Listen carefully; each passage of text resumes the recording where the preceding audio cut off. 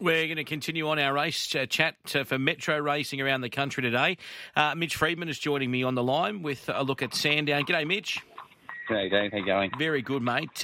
Looking forward to seeing this first starter today, Jam and Jimmy at the races with Johnny Allen on board. You've taken your time with him. What style of horse is he? He's just taken a bit of time because he's had a few little niggles along the way.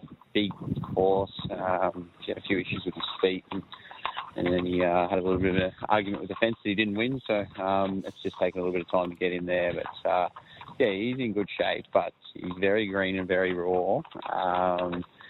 And I would, I'd say he'd need a bit of racing to be really putting his best foot forward. And I'm quite surprised that he's as short as what he is in the market. So basically, sort of whatever he does today, he can only improve on.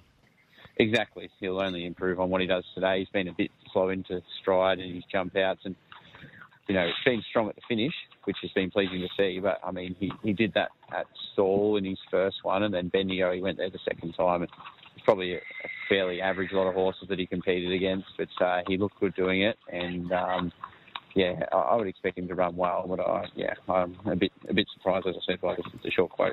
All right, so there we go. That's today, the first at Sandown. You are racing at Colac on Friday as well. You've got It's Bruce going around, I see. The Dissident Gelding, who was a pretty good winner last start.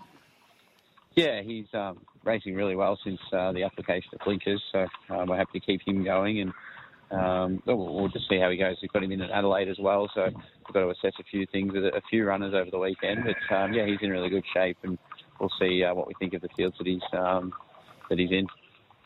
And what about Tuscan Sun? Jordan Childs to ride. Good at Pakenham, and then didn't go to plan last night at Donald. Yeah, he's had a break. He's resumed. He'll need a run or two before he comes to his best. Yep. He's a horse that had a few soundness issues, and we're pretty careful with him on the training track and let racing bring him on. So we'd expect him to be hitting the line, but certainly when he gets to third and fourth up into the prep, he'll be a lot better. I did see you had that nomination at Sydney for Sir7. Are you going to come up to Sydney? Yeah, I'm up at the sales over the next few days. And perfect.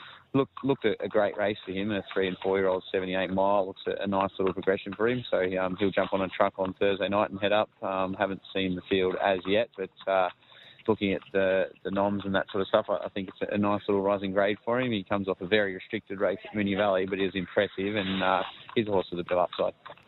I like it, mate. All right. Thanks for that. I was going to ask worth a bet today, Jam and Jimmy, but maybe just keep our powder dry, but he's one horse to follow. Yeah, look, I mean, I wouldn't be surprised if he could go there and run really well, and if not win, but certainly at that short quote, I wouldn't want to be diving in, and it might be a bit of a reflection on the competition rather than the horse itself. I like it, mate. Good luck at the sales tour over the next couple of days. Thanks, Dave. Thanks, mate. Mitch Freedman there, who's out at Inglis as we speak.